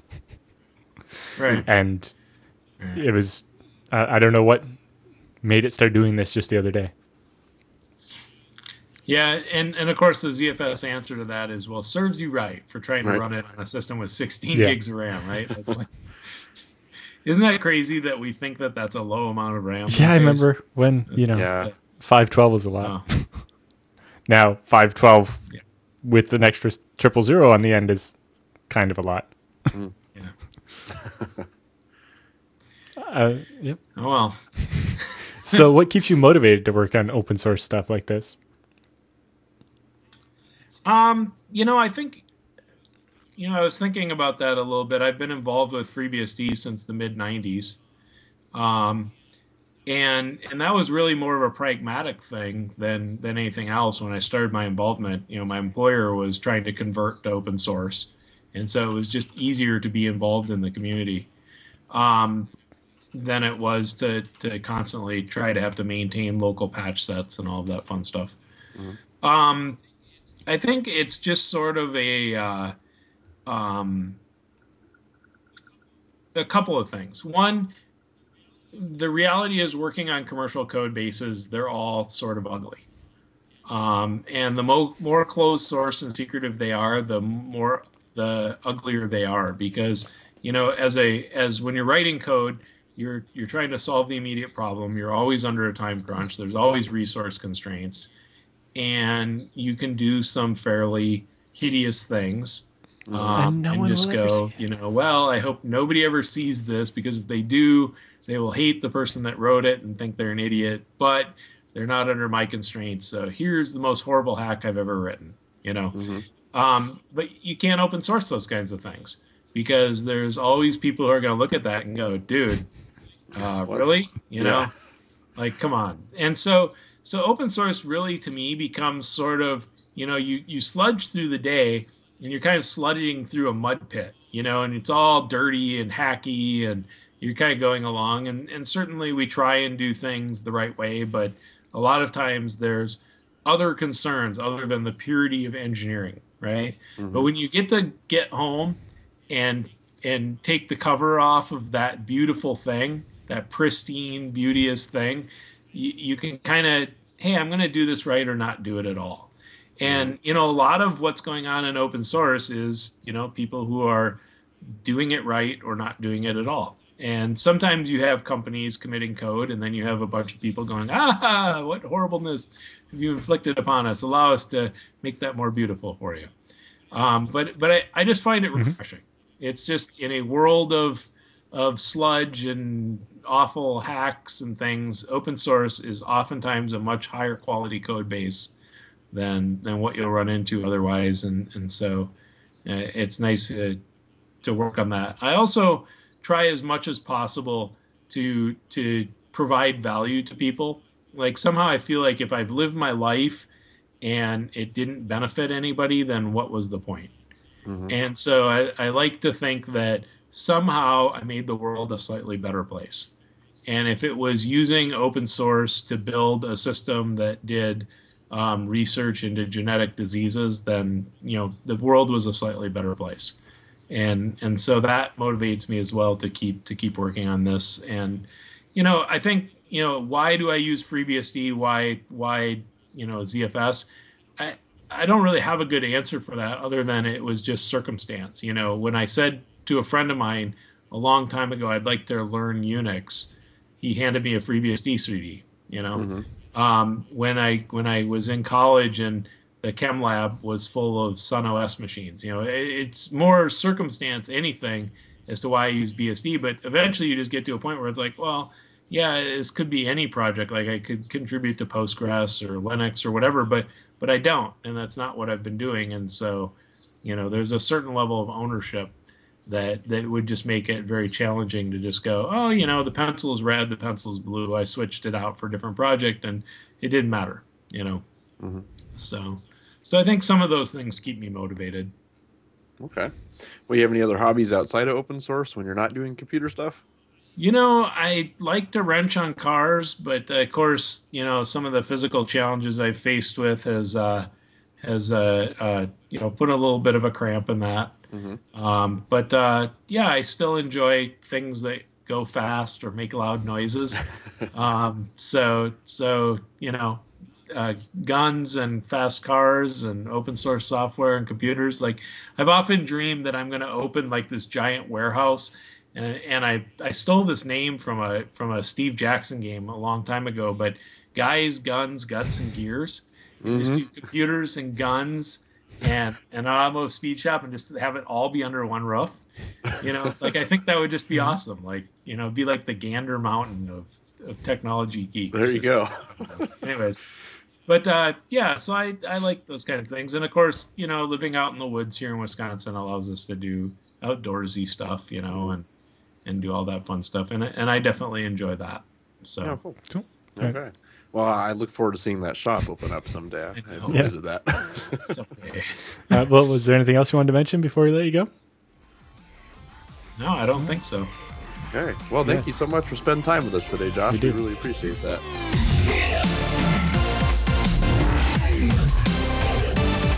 Okay, we're back. Hope you guys enjoyed the interview with Josh Petzel. That was a lot of fun. We always enjoy having him on the show. So thanks again, Josh, for taking the time to do that with us today. So before we get into the news roundup, though, coincidentally, Josh works at IX, and hey, we got to mention them because they're the next sponsor of the show this week. So ixsystems.com/BSD Now, where you can talk to the guys over there, and it's people like Josh Petzel, who you just saw on the show. Exactly. And these guys definitely know what they're talking about. So that gives me a certain measure of comfort when I need to order something. Like these guys have been there, done that, and probably built far wilder stuff than you're going to need off the shelf. When I built my first really big ZFS server with like 30 plus hard drives in it, I was like, so I could lay out the RAIDs this way, this way, this way, or this way. I'm not sure which one's the best. And in the middle of our conversation with the salespeople, I get an email with Josh explaining what the advantages and disadvantages are and what he thinks I should do. But, when I might consider doing it this other way for X reason or Y reason or whatever, and kind of just gave me the information I needed to make that decision. Yeah, just having that kind of expertise under the roof there at IX, really makes all the difference, because you can call, you can get an answer, and they can, go as technical as you need, or just give you, hey, here's our recommendation. You're doing this. This is just going to work better for you. And just having that expertise is great. But of course, couple that with their white glove service, where they can, build everything small to the FreeNAS Mini up to these powerhouse, 8U system? Well, it was 8 separate sleds, which I think are 2 or 4 U's each one full of 45 disks. Yeah. If you want to build a storage server that takes up an entire rack. Yeah, they can work that out for you. Anyway, again, guys, get in touch with them today. Go to ixsystems.com/BSD Now and get your new system prep for 2016. If you do order something interesting or a little unique or different, just email us. We'd love to hear how the experience went, and pictures are appreciated too. So pictures are nice on the show occasionally. Okay. So next up, we have in the news roundup here, I know we've talked a little bit the last couple of weeks about retro BSD and light BSD. Well, they're still making some more news here. So you want to fill us in what the first one is here, Al? Yeah. Looks like retro BSD. Yeah, so retro BSD, I got a bit of background on it after the show the other week, is basically a continuing version of the old 2BSD, which I think is up to 2.11 now. And it's specifically for running on PDP-11 type systems. And so in this case, they have some new hardware called an ESP32, which gives you a dual core system but each of the cores is only 160 megahertz. It has a whopping 400 kilobytes of RAM, and apparently fast Wi-Fi up to 140 megabits a second. Dual cores with 400K memory just doesn't sound right to me. It's so foreign. Yeah. And then it has Bluetooth Low Energy and some other low power options, hardware enhanced AES and SSL, and lots of different peripherals you can attach, like SPI, SDIO, I2S, I2C, etc. That is pretty crazy. I guess for the people who think the Raspberry Pi is too cushy. Yeah. Like, that is crazy. Well, I think the big thing is it probably uses even less power. So if you're going to build something battery operated, it probably will run a lot longer than what you can on. Did they have any use cases listed? What people are using? I'm this not for? entirely sure what people are using it for. Huh. Interesting. All right. Well, how about the next one with light BSD? They're a little bit more up to speed. We're all the way up to 4.4 BSD. Yes, now. And this is they got it running on the PIC32, which I think is the machine that we covered RetroBSD running on previously. That's the one with a 512K of memory, and what they say here, I guess you wrote down crypto offload support. Yes, which is so this one has 512K of RAM and runs 200 megahertz, MIPS32 M class core machine. But yeah, with having the crypto engine and a bunch of other stuff, it's like you don't really think of a crypto offload on a machine with 512 kilobytes of SRAM. Yeah. But yeah, so RetroBSD is a 16-bit port of the old 2.11 BSD, whereas LightBSD is a port of 4.4 BSD. And they got it running here. And apparently you get about 200K of user space memory in the basic build. Interesting. That's well, fun times. Yeah, well, interestingly enough, we had another thing come in this week where an article was written discussing this. And over at thevarguy.com, we have a link here talking about how BSD Unix has been resurrected for the embedded Internet of Things market, which is interesting. But they specifically mention RetroBSD and LightBSD by name. But the point he makes at the end of the article is that this is an exciting development for embedded VARs who at least now have an alternative, different licensed open source OS they could potentially use. So, well, yeah, especially under a BSD license. If you're building something there, you need it to be low power because you're going to build it into, a battery operated toy or something like that. You need something, maybe smaller than what you can squeeze out of a Raspberry Pi, or even, something like the Omega here. Even if it's only this big. You need something that's not going to, require a constant 5-volt draw from, a bunch of batteries to be able to keep running. And, maybe it's not... But you still get an operating system or a basic operating system. Exactly. You just need to do some basic thing. You're not actually necessarily going to be running an application on it. You just need it to basically be a microcontroller with open source software that you can actually work with. Okay. Definitely interesting. Of course, we will bring you more information about these as it seems like they're popping up a little bit more now. So that's interesting to see. Okay, well, next up we have a Hardened BSD. We had a link here up on their website. Looks like Sean Webb has posted something on their site here talking about their new Hardened BSD update system. So not to be confused, this doesn't look like it has anything to do with the package NG doing base system updates. This is a completely new thing they're doing. But looks pretty straightforward. Reminds me more of FreeBSD update. But it starts off with creating, base.txt and kernel.txt and then a separate file for etc update. So it looks like they're using etc update there. But a couple nice things about it. It includes the option to have the kernel name in the update. So you could potentially, or they could be rolling a bunch of different kernels and you could get binary updates for all of them. You can kind of pick and choose at whim. Of course, being Hardened BSD, they're very concerned about security. So everything is cryptographically signed and verified using OpenSSL from the base system. And the build system they've put together for this sounds pretty darn simple. It just uses shell, git, and OpenSSL to create the binary updates. So I do like that. That sounds really simplistic. So that's good. Yeah. Hey, and maybe Sean will have to take a look at that for PCBSD stealing that from you if you don't mind. If we don't end up using package NG updating, if that doesn't end up happening. Yeah, I had an near future interesting discussion with Peter Wem the other night about an idea I had for kind of a stopgap measure to give us a binary update mechanism until we get in. I'm going to have to look at Sean's because it sounds actually kind of similar. And then Peter talked a bit about what the FreeBSD cluster admin team uses to update their machines. because they did one build and deploy it to a bunch of the machines in such a way that they can step forward and backward through revisions if it turns out, oh, we just updated all the machines to this revision and it turns out it has a bug that makes everything crash. Let's go back a couple of revisions. Yep. But yeah. Well, Sean just said I should steal away, so there you go. Consider done. I may have to take a look at this in the next couple of weeks and see if that's something we can do for maybe 10.3, maybe 11.0. I'm not sure yet, just depending on what my timetable's like. But I saw also you guys mentioned planned features here, include updating of jails and doing ZFS boot environments, making that natively supported. So again, all good stuff. Definitely interesting. I will have to take a look at that. And if you're interested in it, take a look at the link there. There's a lot more detail than we just covered here, but that's good. We definitely need more updating systems. Yes. Now, I assume Sean's watching, so I assume it doesn't need to do the trick where it changes the time of the system while it's building the updates, one, I think, the previous update trick. Imagine, I've not actually looked at the tool, but by the name and so on, it looks like it probably doesn't do Delta updates. It just updates all the files.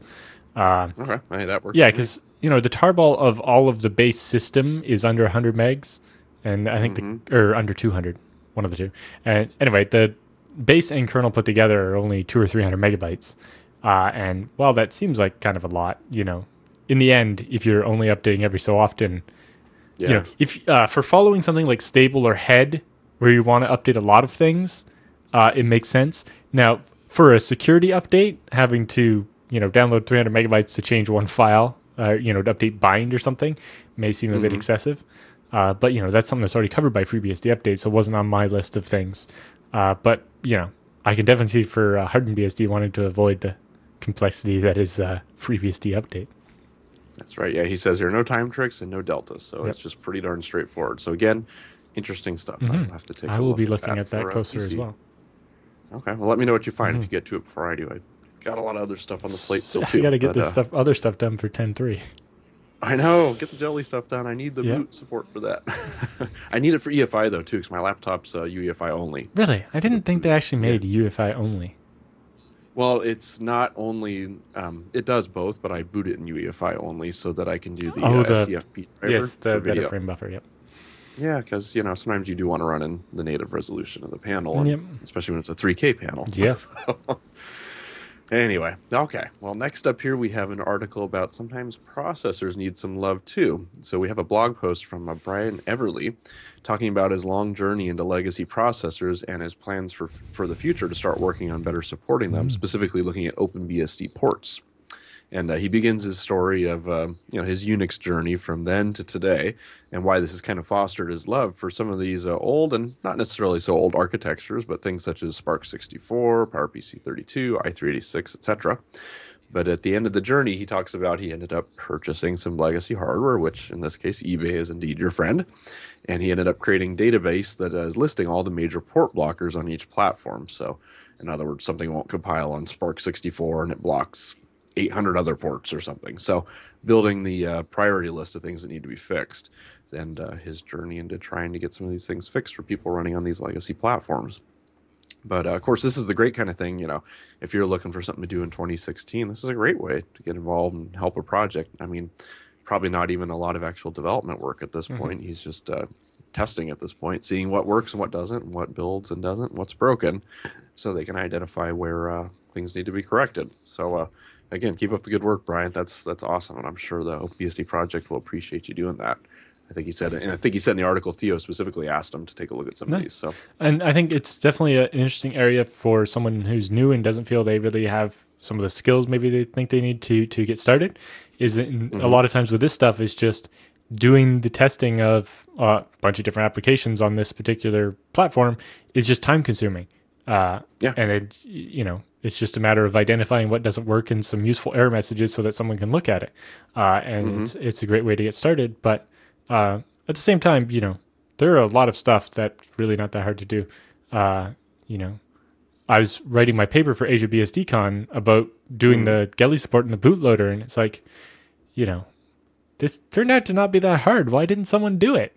Right, it just needed to be done. Because everybody was afraid it was going to be too hard. It's like, well, sometimes if you just sit down and start whacking at it, you'll realize that, hey, this isn't actually that bad after all. Well, you say that, Alan. You make it look so easy. But I'm serious. I've been doing C for like less than a year. I have no clue what I'm doing. I just started adding printfs until I understood what was happening. Right? That is true. That is true. And that's one of the nice things about having an open source OS with all the tools and compilers built in. It's like, let me make a change and run that right now. The big advantage is just maybe having a bit of time. That's the advantage of being younger and having you don't have much experience, but you do have time, and that's all it takes to get experience is some time. That's right. That's right. So again, let this be an encouragement to the rest of you guys. Anybody else out there who's looking for an excuse or an avenue to get involved with one of the BSDs, this is definitely something you can do, which will be helpful.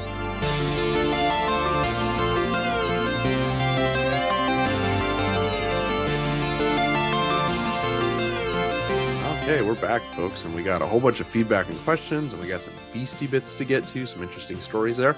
But before we do, we're going to mention our last sponsor really quick here, which is going to be Tarsnap. And of course, the URL for that is tarsnap.com/BSDnow, where you can go and get signed up right now. I know this is the first show of 2016, so if you made that resolution around the holidays that, hey, I need to start backing up on my data offsite, well, just while you're listening, stop what you're doing. If you need to pause the show, that's fine. Come back. We'll still be here. You can resume later.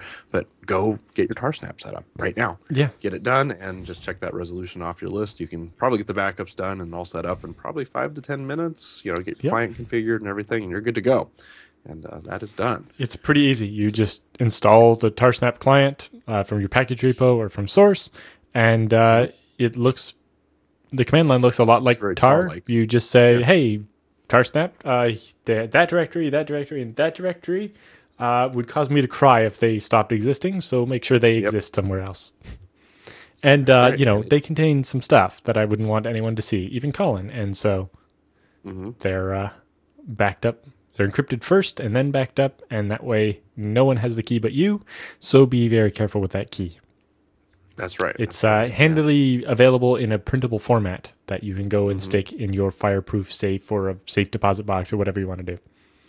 Yeah, we really don't want to lose it. Printed it and even laminated you go. it. Exactly. So it's so the paper doesn't accidentally deteriorate and you can't read a character or something. But definitely a good thing to do. So again, guys, set it up today, tarsnap.com/BSDnow. Get signed up, and you'll be shocked how little it costs. But hey, just the peace of mind at night, being able to sleep and know that everything's backed up is a good thing. Okay, so Beastie Bits. So we have a little bit of a funny one to start off with here. So Michael W. Lucas, who we've had on the show before, of course, author, has written a post up on his site here talking about the disclaimer he has to put on his books. And he says disclaimers are often the most useful part of the tech books, so he said he's preserving this one. So without further ado, here's what he wrote. So first draft, not for public distribution, for technical review only, not fact-checked, probably completely checked out. Some information herein not only incorrect, but actively malicious. No idea which is which. Chemically unstable, non-organic, contains nasty, leachy plastics. Beware of drop bears, game gators, and sea weasels. Bridge out, one way, no return. Manuscript is morally bankrupt and engaged in karmic panhandling. So he said, please send any corrections to the author, include page numbers, and enough surrounding context so he knows what you're talking about. Lucas is already confused. Please don't make it any worse. That is quite a disclaimer. Yes. So this is for the new FreeBSD Mastery Specialty File Systems book, which talks about all the weird file systems and so on that you might not use every day, but could be quite handy. And so that book isn't out yet, but you can go and buy the draft version at a 10% discount off the regular price. So that I think ebooks are normally $9.99, and so you get 10% off that. So it's like $8.99. And when the book actually does come out, your copy will be updated to give you the final version when it comes out. But if you go and buy the book now, not only do you get the draft to start reading and mocking Michael W. Lucas, you also get a 10% discount. Nice. So definitely go do that. Sounds like another good book.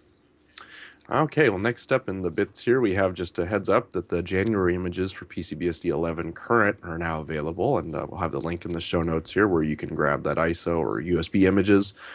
Just a couple quick notes about this month's version. First up, the system updater did go through a round of changes, so we're asking people to check that out, specifically broken into the two stages. So when you prepare to do an update, everything is first fetched, of course, and placed on the disk. All the bits are there.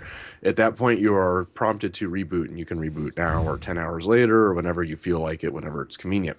But at that point, when you reboot, now it'll actually do the update as a part of the shutdown process after everything has stopped and the disk is in a consistent state, and then the boot environment is created at that point as well. So this was done to kind of fix a long-standing bug slash just gotcha flaw in how. Yeah, kind of a gotcha with the way boot environments work. But before, since we did everything in the background, it was possible where you would do an update and keep working, say, for 10 hours before you reboot.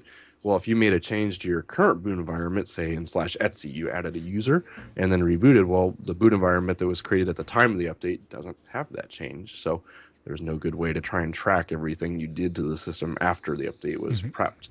So by splitting it up, that fixes that problem. So the download, of course, is all done in the background and can be done, while you're working, no big deal. So it will take a little longer at shutdown now while it's actually applying the update and doing the moving the bits around to get you updated. But we figure that's a good trade-off because you don't have to worry about being in kind of a weird, inconsistent state the next time you boot up. So that does need some testing. And you do get a nice little screen too. So when you get to the shutdown screen, your console blanks and it shows hey, we're doing an update now. Please wait to reboot. But if you hit Control at F2, you can actually view the full gory messages and see what it's doing if you're curious. So I needed that for my OCD because I like to know what it's doing at all times. So that's good. Also, a bug booting USB media from UEFI was addressed. So those images should be bootable again. So take a look at that. And of course, this is still built on the Haswell branch that's being worked on for FreeBSD. So if you have a Haswell video card or something, or even an older Intel, please try that out. And of course, look at the link in the announcement here where you can report bugs back to the Xorg folks if you're having any problems with that.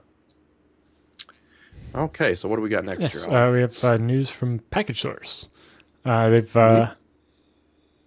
released the 2015 Q3 and Q4 package things, and they have some statistics from them as well. Okay. I got a whole bunch of stuff here. Number of packages they have built. So it looks like about 16,000 on NetBSD current, AMD 64, 14,000 on FreeBSD AMD 64. That's using Clang. 14,000 plus on SmartOS using GCC. 13,000-ish Linux, 12,000 OpenBSD, 12,000 OS X. About 11,000 packages for Dragonfly and 10,000 for BitRig. Okay. That's definitely a lot of stuff they're building there. 172 new packages. One got renamed, and 58 old ones got removed, although 7 of those had a successor of some kind. Okay. Very nice. Very nice.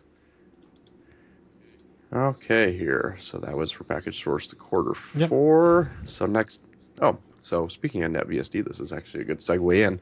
They held their first reproducible builds conference in Athens. It was a couple weeks back, so we're just getting to it now. But this is interesting. It sounds like they met with about 40 other developers. We have a blog post here from Thomas Klausner talking about their meeting in Athens. They said there were people from various projects, mostly Debian, but they also had some Arch Linux, FreeBSD, GUIX, Homebrew, MacPorts, Tor, and some others. Who attended a 3-day conference about reproducible builds. Yeah, so I guess for people that don't know what a reproducible build is, the general idea is, when you download the pre-built version of FreeBSD from the FTP site, you should also be able to download the source code, build it yourself, and come up with exactly the same binary. So it's basically removing things like timestamps, the name of the machine it was built on, the name of the user that built it, things like that from the built files, so that you end up with, if you build it now and build it a week from now, you end up with exactly the same result. And that basically that allows you to prove that the files you get from FreeBSD are actually what was built from the source code. It also makes things like Delta updates for packages and base systems so on much easier. Definitely, for sure. Well, it sounds like they're talking about how to do this in NetBSD, making the base system build reproducible. Of course, they said a big part of that work's already been done, but there's a number of open issues. Making a package source reproducible as well. They said that's going to be a huge task, of course, because there's just so many different platforms they run on. But they said they have a very good framework, so that should help. Yeah. The interesting, so the Debian people actually have a reproducible.debian.net where they have a build farm where they try building things, and they do FreeBSD and NetBSD now, and I think maybe some others. But they have a bunch of different things they can try. So they try, different host name, a different domain name, setting, environment stuff, building with different time zone, building with different languages, like building, with British English versus, Swiss French, and seeing if it results in different binaries, building with different path environment variables, building with a different user or group name, different, kernel versions, different UMask, all these different things, building on an Opteron AMD processor versus an Intel processor to see if that actually results in different binaries at all, and a bunch of stuff like that.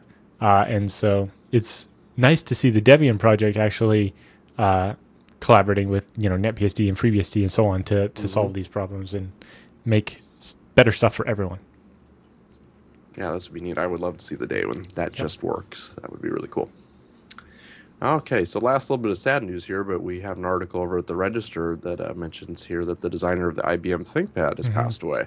I guess Richard Sapper also worked for Alessi and Fiat as well, but he was 83 years old, a German industrial engineer who pretty much orchestrated the look of the iconic laptop, which a lot of BSD developers, you go to a conference, you'll see a lot of ThinkPads. So we did want to mention that here. So, we thank him for his work that he did on the ThinkPad, and I know it's definitely going to be a site that you'll be seeing at a lot of conferences going forward. I don't see that changing. Yeah, and especially now that Lenovo has announced they're working on the ThinkPad Retro or whatever, that'll bring back the older style keyboard that developers preferred to the newer one.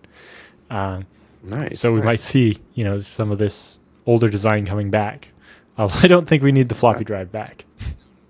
No, they can leave the floppy drive. That's okay. You don't need that. I don't even need the CD drive in mine. Just, really. Keep it light. I prefer you but the keyboard keep cool. the Ethernet port for sure. Don't go all Macish on us. Well, so the new Carbon, I have that dongle, right, for the Ethernet, which is a little, but it is pretty much thin enough. I don't think they could do it any other way. Right. I don't need my laptop that thin. Right. Well, I like it's light. It's so light. Hey, when I'm walking up the hill in Japan at Asia BSDCon this year and I don't have that 12-pound brick in my backpack, it'll be nice. Yeah. I'm going to have to decide how many laptops to bring. When I did Cambridge, I carried 3 laptops around. The T530 with the extra battery, so, my beast of a laptop, and 2 X220s. Yeah, so you just basically got to bring a hand truck this year and just kind of wheel everything around, well, right? That's what the backpack Michael Dexter has. Have you seen that one where it's like wheeled luggage, but then you can open it up and it has shoulder straps and turns into a backpack? I need to get one of those. That sounds like a really good idea. But now that I got the lighter laptop, it's not right. But just in general for traveling, right? Yeah, it's something you can wheel, but also use as a backpack. Because in Tokyo, wheeling is fine until you get to the stairs for the subway. Then you're like, transform into a backpack. All right.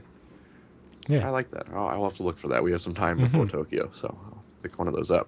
All right, moving on. Okay, so next up we got feedback and questions. So first up we have Andrew who writes in. He asks about high contrast. He said, hey, I started listening to BSD Now a few weeks ago, and I'm listening to many of the back issues. I enjoy the show, and it inspired me to switch to BSD from Linux. I'm a graduate student with low vision. I'm planning on switching from Linux to PCBSD sometime in the next few days, but I have a few questions, though. He said, first, I'm looking for some graphics program that'll make the screen high contrast. Not just a high contrast theme for the desktop, but one that'll make every window opened easier to see. I use Windows for most of my work because I have a program that works on Windows that does this. Is there some high contrast application in BSD, or am I stuck with Windows forever? First of all, I'm not. Do you know of any off the top of your head? Really, no. I know there's some like theme type things, but not a program that will change everything. I'm just Googling here. I assume there's probably some open source programs out there which will do that. And if you know the name of one of them on Linux, for example, I would just check FreshPorts and see if we have an equivalent analog, something that's been ported over. And if so, you should just be able to package at it and do the exact same config you would do on Linux and end up with a high contrast desktop. But I don't know of any specific app off the top of my head which does that. Maybe somebody in the audience does, in which case we would appreciate you sending that in. We'll pass it along for them. But he says, secondly, I'm looking at doing some graphics programming, and I wonder if there's a way to get Wayland on PCBSD. He said, I noticed it's on FreeBSD. Can I just download the packages from there? He said, finally, I want to use a permissive license when I program. Is there a way in BSD to avoid the GPL? Yeah, you just don't license anything Yeah, under or the don't GPL. use anything I that guess. is already licensed out of the GPL. Yeah, don't suck anything in that does. As far as WLAN goes, it's FreeBSD, so anything you could load on FreeBSD, you could do on PCBSD. I don't really see that being an issue. I think the WLAN port on So, FreeBSD is still very experimental, so it's hard to say. yeah, it is very early stuff. So you're going to have to do a little bit of messing around to make that work. But yeah, you should be able to follow the same set of instructions. And I imagine there's some different sources that you have to install to make that go. So yeah, But in general, PCBSD is just FreeBSD with some sane defaults stacked on top of it. That's right. That's right. So yeah, just make a boot environment before you roll your new system and kernel and try and reboot. So you have something. If it doesn't work, you just go back. If it's a little sideways. That's right. Okay, well, next up we have a FreeNAS follow-up here from John.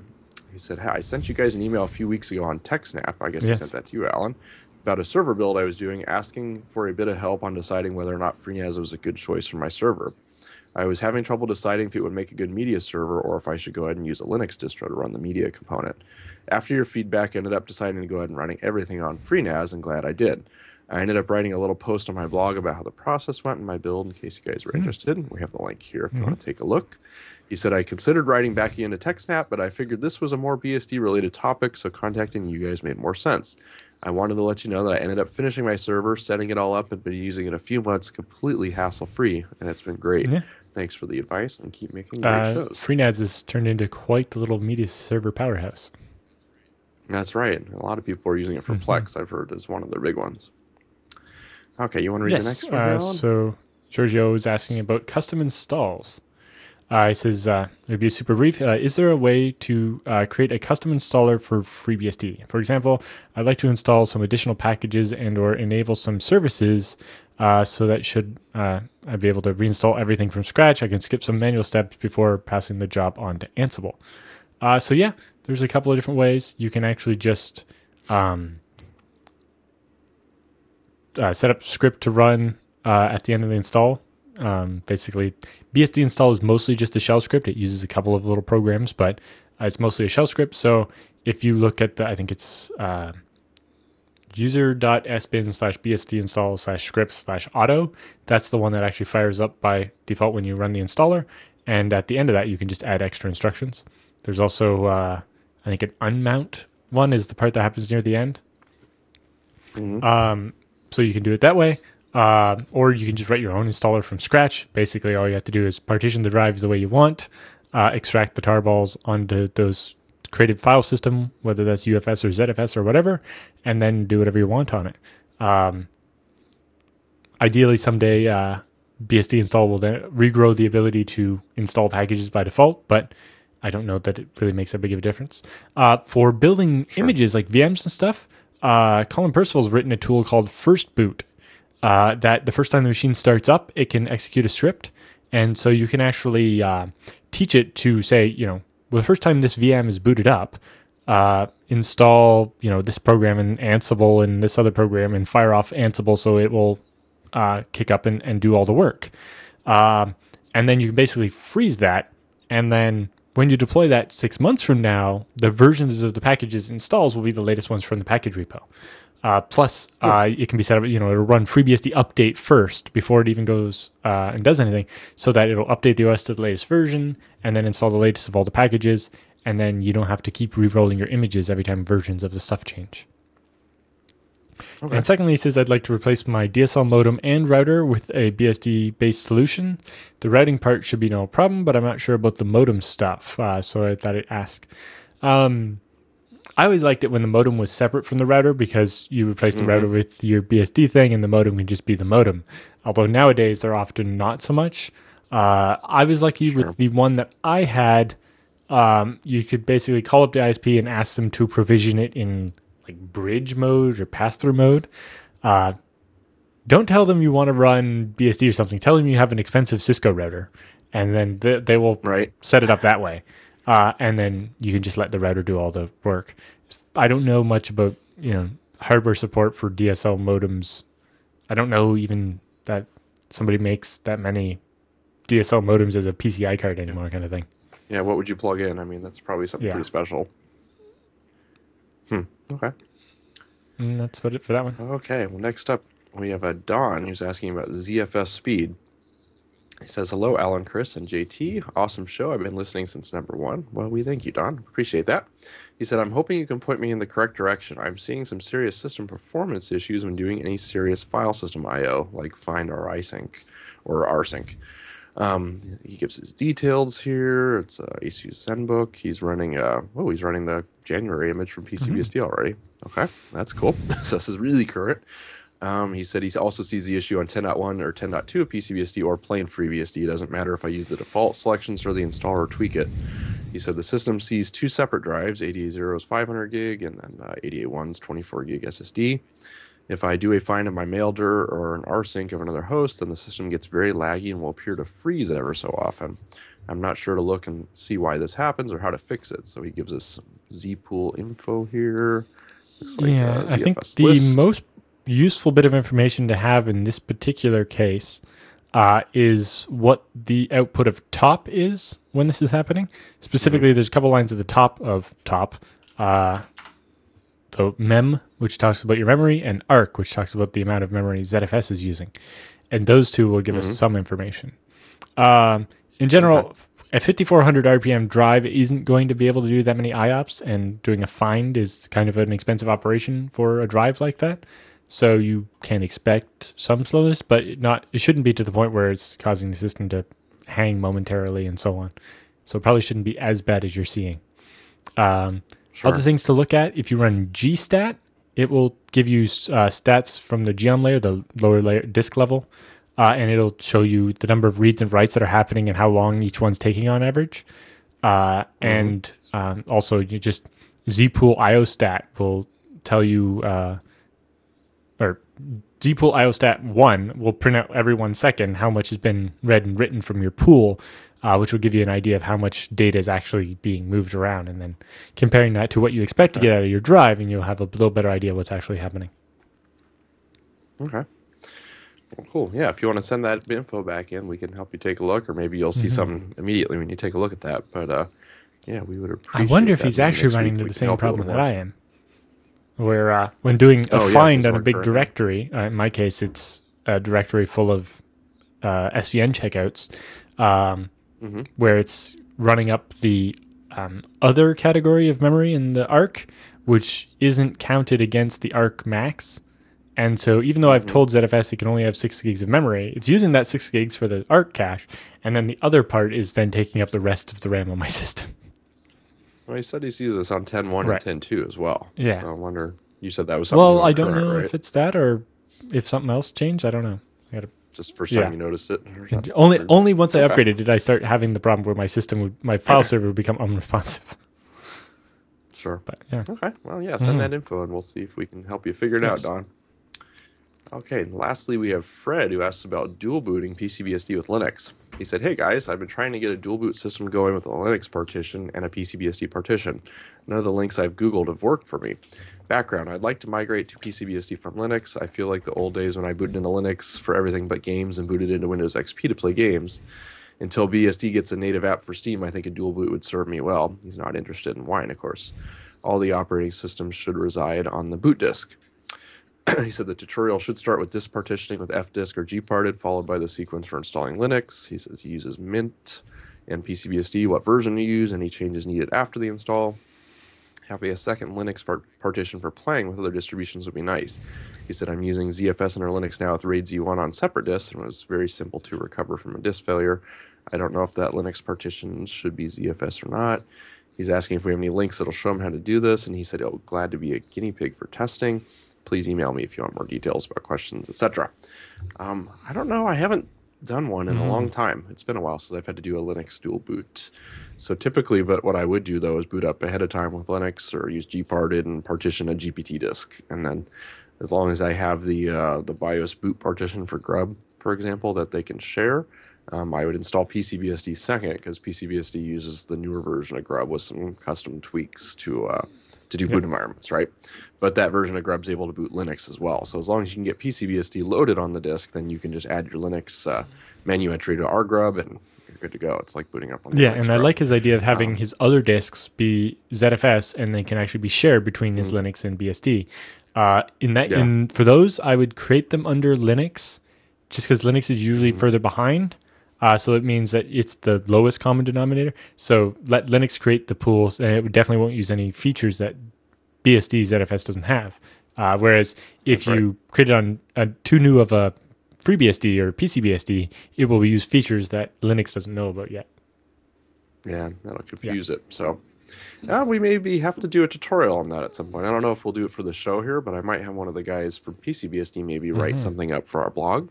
I mean, maybe that would be helpful. I'll have them try we'll try Mint. Maybe we'll just do exactly what you're doing here, the Linux Mint with KDE, and just kind of do a walkthrough of this is how we dual booted, which I think that would be fun. So we'll see if we can get something working for you there. I don't know if in the handbook there's any information on that or not. Drew may have documented some of that, but I just know personally I haven't done one in years probably.